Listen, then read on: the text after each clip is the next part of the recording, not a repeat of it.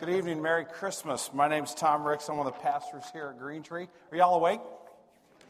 All right, not too much dinner, not too much libation with dinner. You're good to go for a little while. I left my house. We had dinner. We played Blocus for about an hour or so, and we watched a movie. And when I was gone, all five of them were sprawled on different places, sound asleep. So I figure if I get home about 5 after 12, I'm just going to open my presents before I go to bed, and it will all work out great. Okay, we have been talking about dawn. We've been talking about the coming of the Messiah. I came home from a hockey game last night that I was coaching, and I came home kind of late, and there's this theme in my family. They were on the couch sleeping last night, too. They're on about the third or fourth episode of Lost, and they were all asleep. But I got home about 11 and went upstairs and was kind of walking through the bedroom, and there was a light on in the hallway, and I've lived in this house for, I don't know, since 1996, so, I've 97, so, we've been there 15 years or so, and I know my way around my own bedroom, and so I didn't really feel compelled to flip a light switch on. I had a little bit of light in the hallway, and I headed towards the bathroom, but somebody put a Christmas box in the middle of the floor, and it was dark, and I didn't see it. And I offered, there was a lot of humor when they woke up and heard the loud thud and came to see what had happened, and there I was kind of sprawled out on the floor. But it reminded me how dangerous darkness can be, how dangerous it can be, how harmful darkness can be. We tend to try to light our way no matter where we're going and what we're doing. In this room, and when all the side lights go out there, they have these little lights on the floor that can pop up in case you can't see where you're going. When you are out in the woods, if you've ever been backpacking or camping and you're out in the woods late at night, you want to make sure you have a flashlight with you because darkness can be a dangerous place. Spiritual darkness is even worse. Spiritual darkness is a darkness that maybe we don't even realize is affecting our lives. We don't even necessarily realize that we're in spiritual darkness. We feel pretty good. We feel like our lives are pretty well together. And it may be that there isn't a light shining into our soul and we're not necessarily even aware of that. The theme of this Advent series has been 6 degrees below horizon. It's the idea of dawn. And we've been looking at the coming dawn. If you've been at Green Tree for the last few weeks, you know that we started way back in Isaiah and his prophecy about the coming of the one who would be from the house of David, the Lord's Messiah. And we began by talking about the idea of astronomical dawn, which is a dawn where the sun is still 18 degrees below the horizon and the sky is still mostly black. I think we actually have the picture. I don't know if we can bring the spots down for just a second. Thank you. This was the picture we put up several weeks ago at Green Tree, and you can see that there's kind of a hope and a promise over there to the east. That the sun is on the rise, the new day is dawning, but it's clear that most of the sky is still completely black. And that's called astronomical dawn. The next Sunday, we looked at what's called nautical dawn, which is where the sun is 12 degrees below the horizon, and objects in the foreground or in the background there are somewhat distinguishable. You can begin to see the surrounding area. And so if you looked at that picture as we have the last couple of weeks, you see it's on a lake. It's kind of a quiet morning. You see some house lights back there on the background. You can maybe even see the tree here in the foreground, a little bit of a peninsula in the background.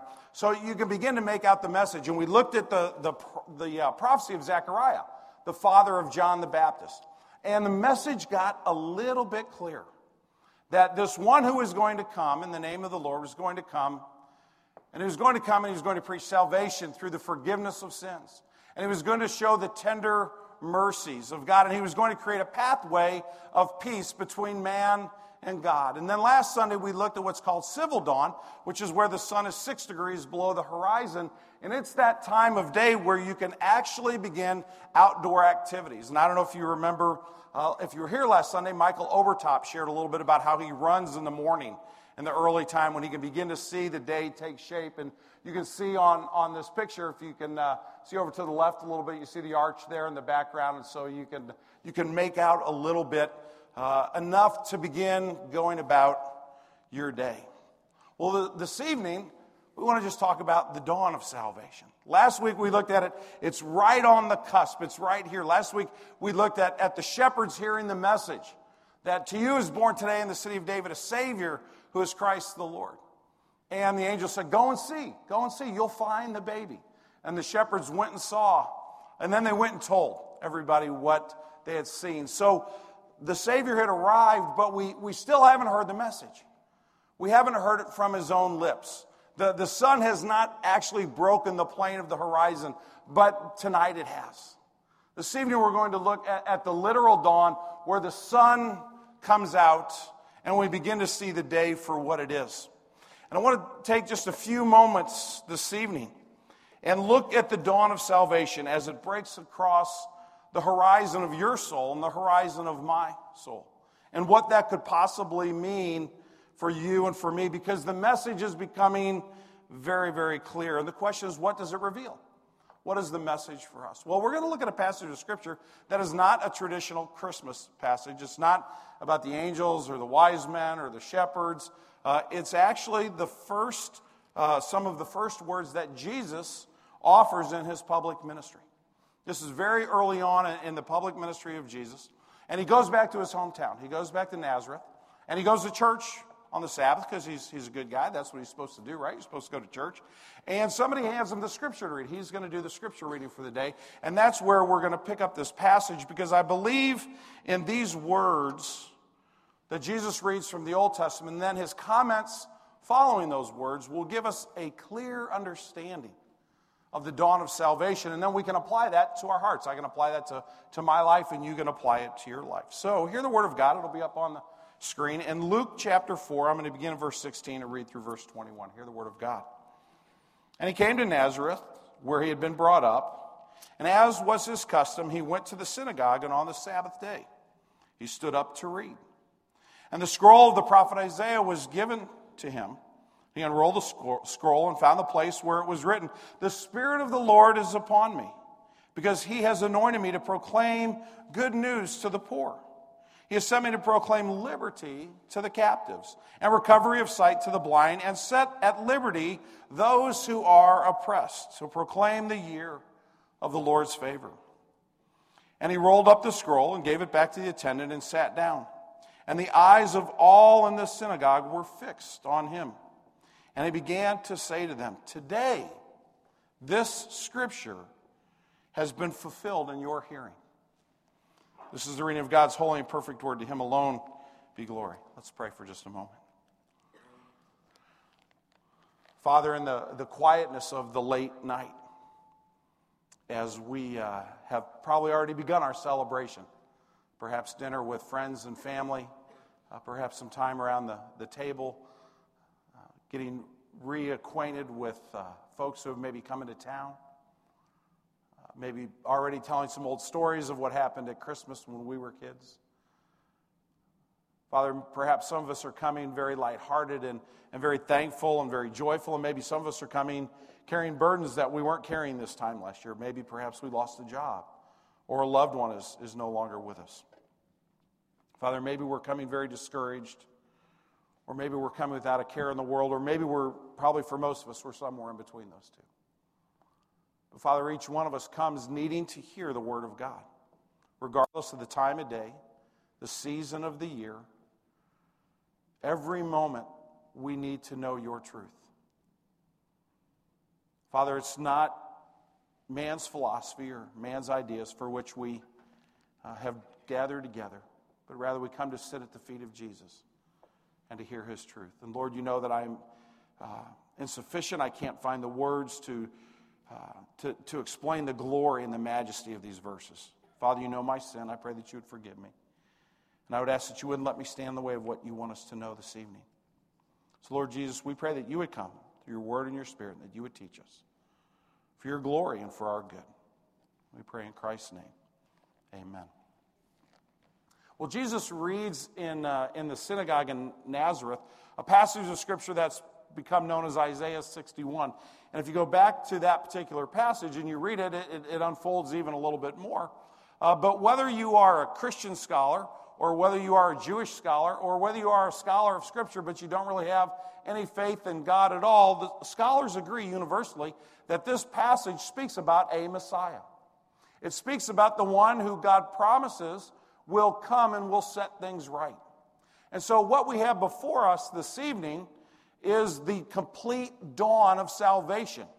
If you want to know what the Christian faith believes, if you want to know what Scripture proclaims, if you want to know what the promises of Jesus are, you're going to hear them in these very short words that he proclaims tonight. As Jesus speaks, he speaks about the activity of God's Redeemer. He talks about the actions in which he's going to undertake. He's been given a charge by God the Father, and now he's going to fulfill that work. What exactly is this plan? What is the Redeemer going to be about? Well, I began to think about not only this passage of Scripture, but kind of the whole sermon series. And actually, in my line of work, you start thinking about Christmas in August, and you start thinking about Easter in January. So it's just kind of a weird deal that comes with the territory. But in late August, I talked to my buddy Sean Clausen about this idea. And Sean is a guy who's finishing up his architectural degree, but I also found out that he is an artist. And Sean just found himself at the wrong place at the wrong time. That's kind of the bottom line. People that know me know that if I find out you're good at something, I might actually ask you to use that at church at some point. And so I asked Sean to kind of read through this passage and think about dawn and to pray about it and to tell me what he saw when he read this passage from an artist's perspective. And what we're going to show you this evening is behind this covering is Sean's understanding of these verses and the activity that the Redeemer would involve himself with in order to bring salvation, in order to bring grace and mercy. And what you're going to see is really pretty cool. But what I love about what Sean has done is he's not only looking at the activity, but he's looking at the need.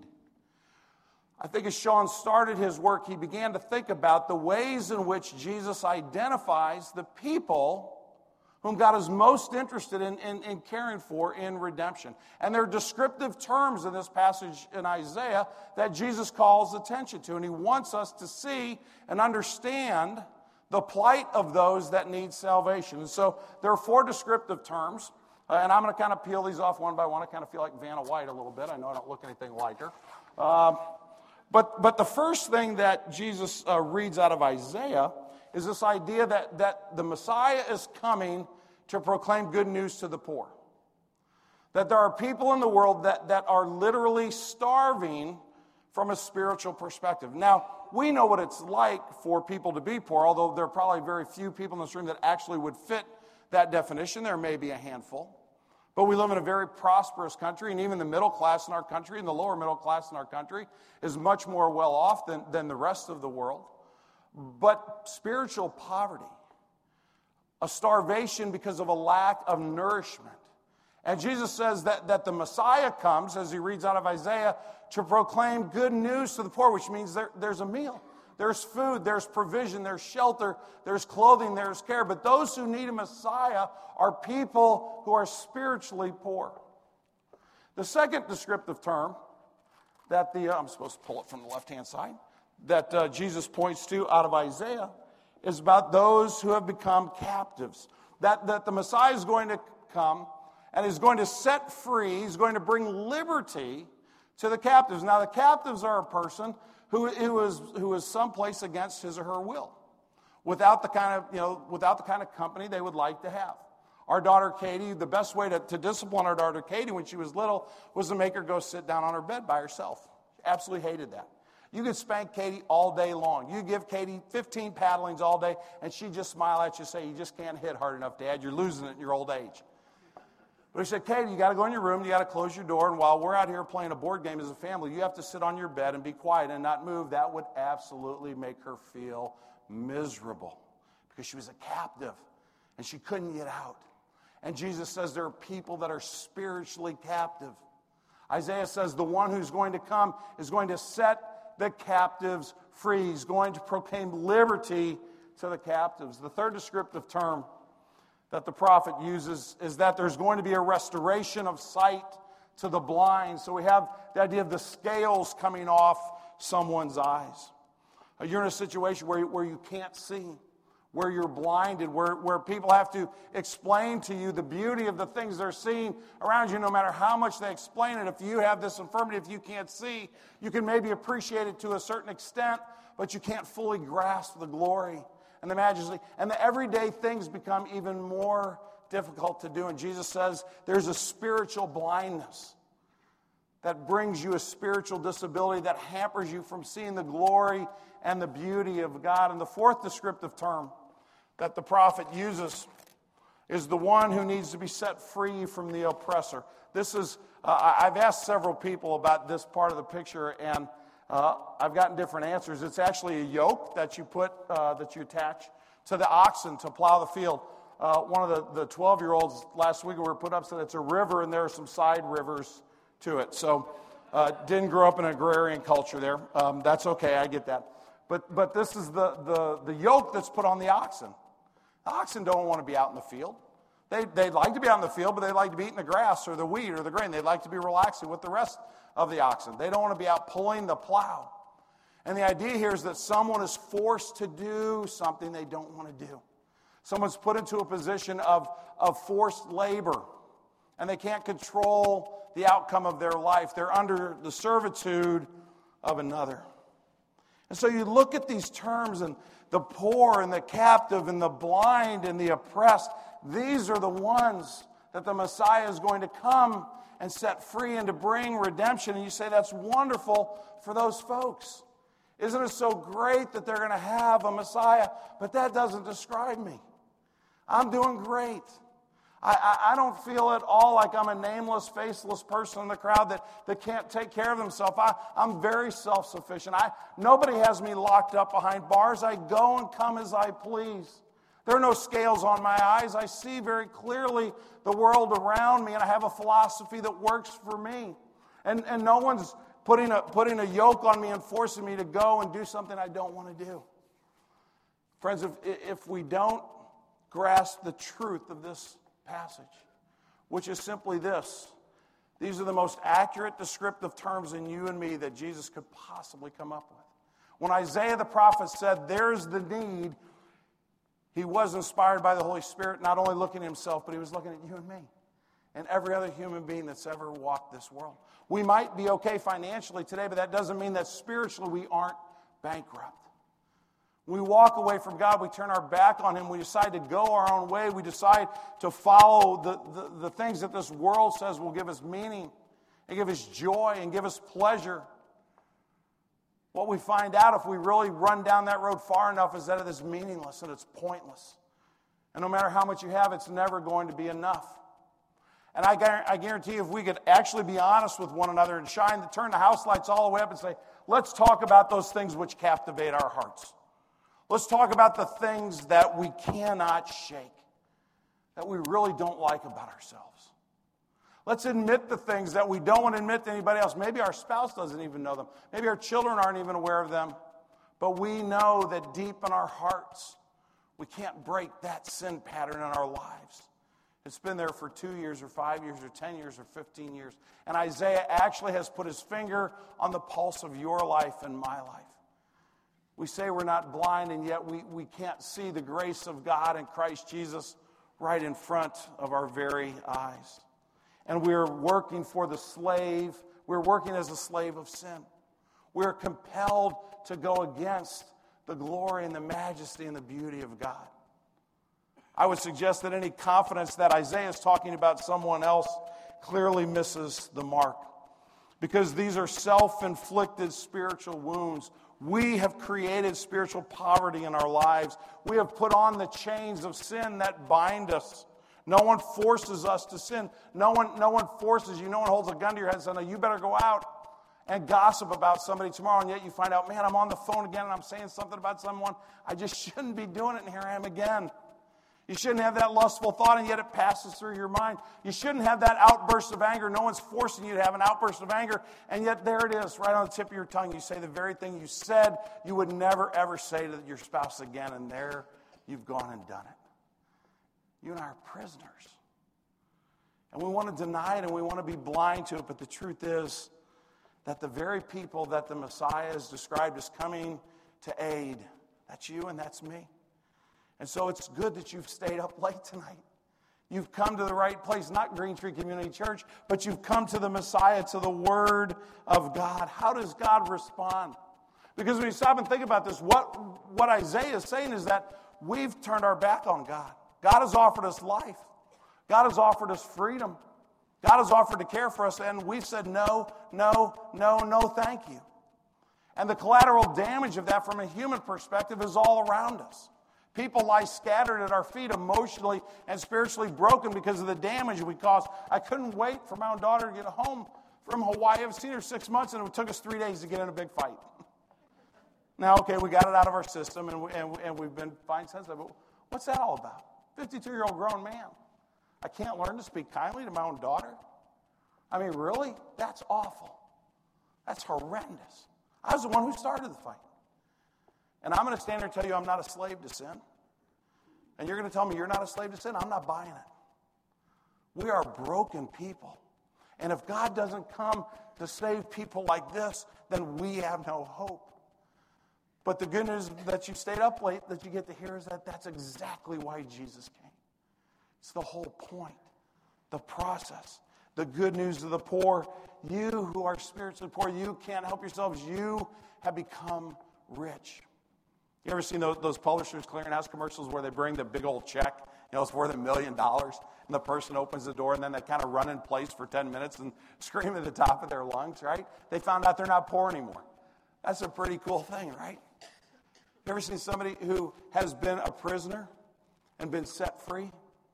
Go back and watch the movie Invictus and look at some of the story of the life of Nelson Mandela and the experience he had in coming into his freedom and then becoming the president of South Africa.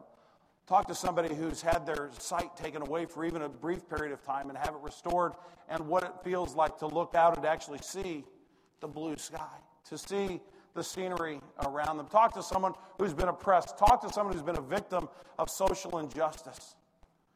And to see if they've been relieved of that, if they've had someone come to their rescue and stand up and fight for them, how they feel about that person. That's what the Messiah does. That's why we celebrate Christmas. This isn't a religious duty that we're here tonight, that we're compelled to get to church before we open our gifts so we'll feel better about ourselves. We're here with hearts filled with joy because the Messiah has cared enough for the nameless, faceless poor, of whom I am one, to come and to give his life as a ransom for me.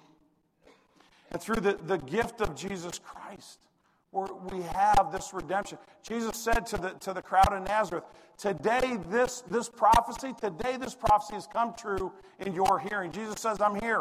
The dawn has come. The sun is up. You can see it clearly. I've come to bring redemption and salvation and grace and mercy.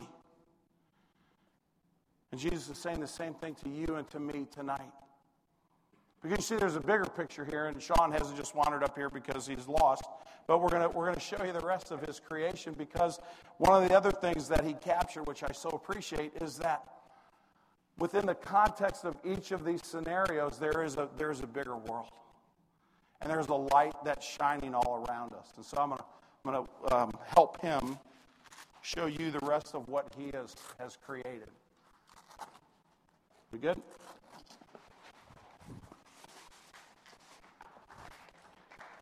Yeah, you can clap. Absolutely.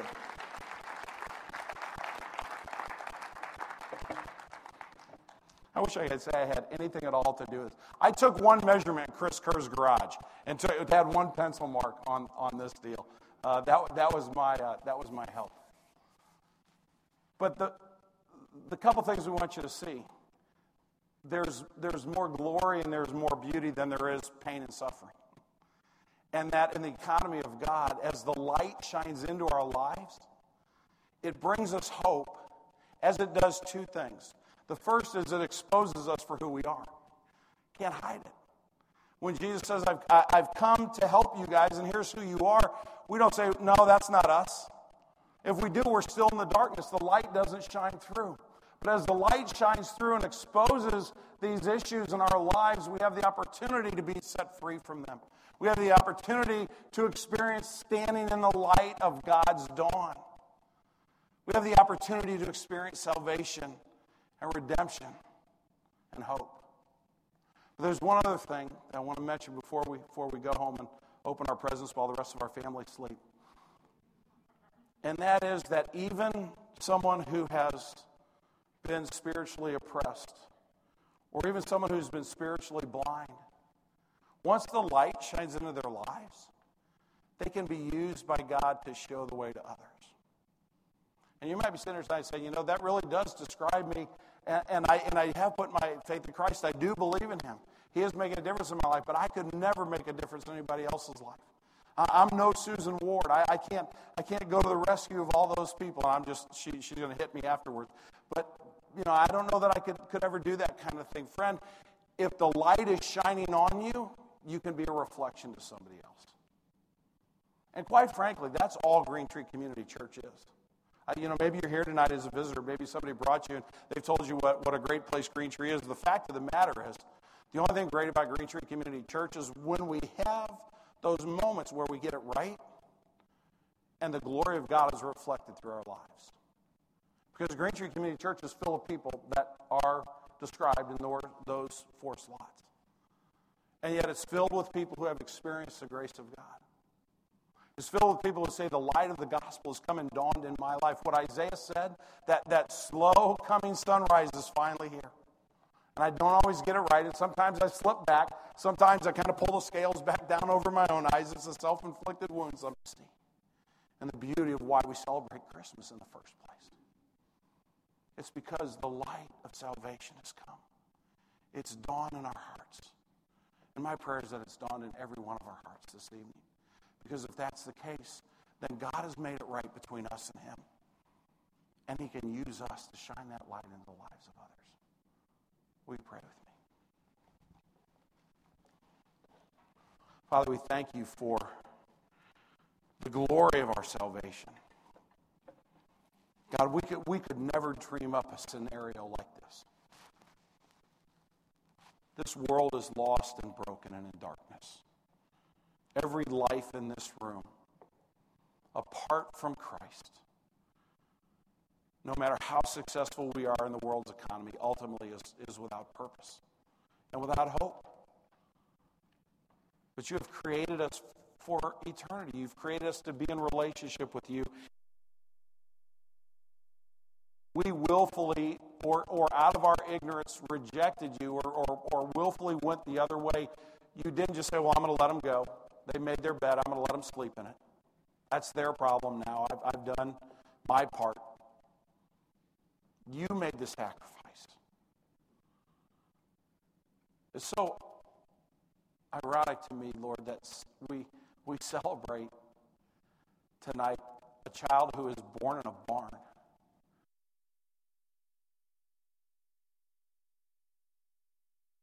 Graciousness in our lives. But do we really understand the sacrifice that you made so that the light of salvation could dawn in our lives? Father, I pray that you would burn that into our hearts, even at this late hour of the night.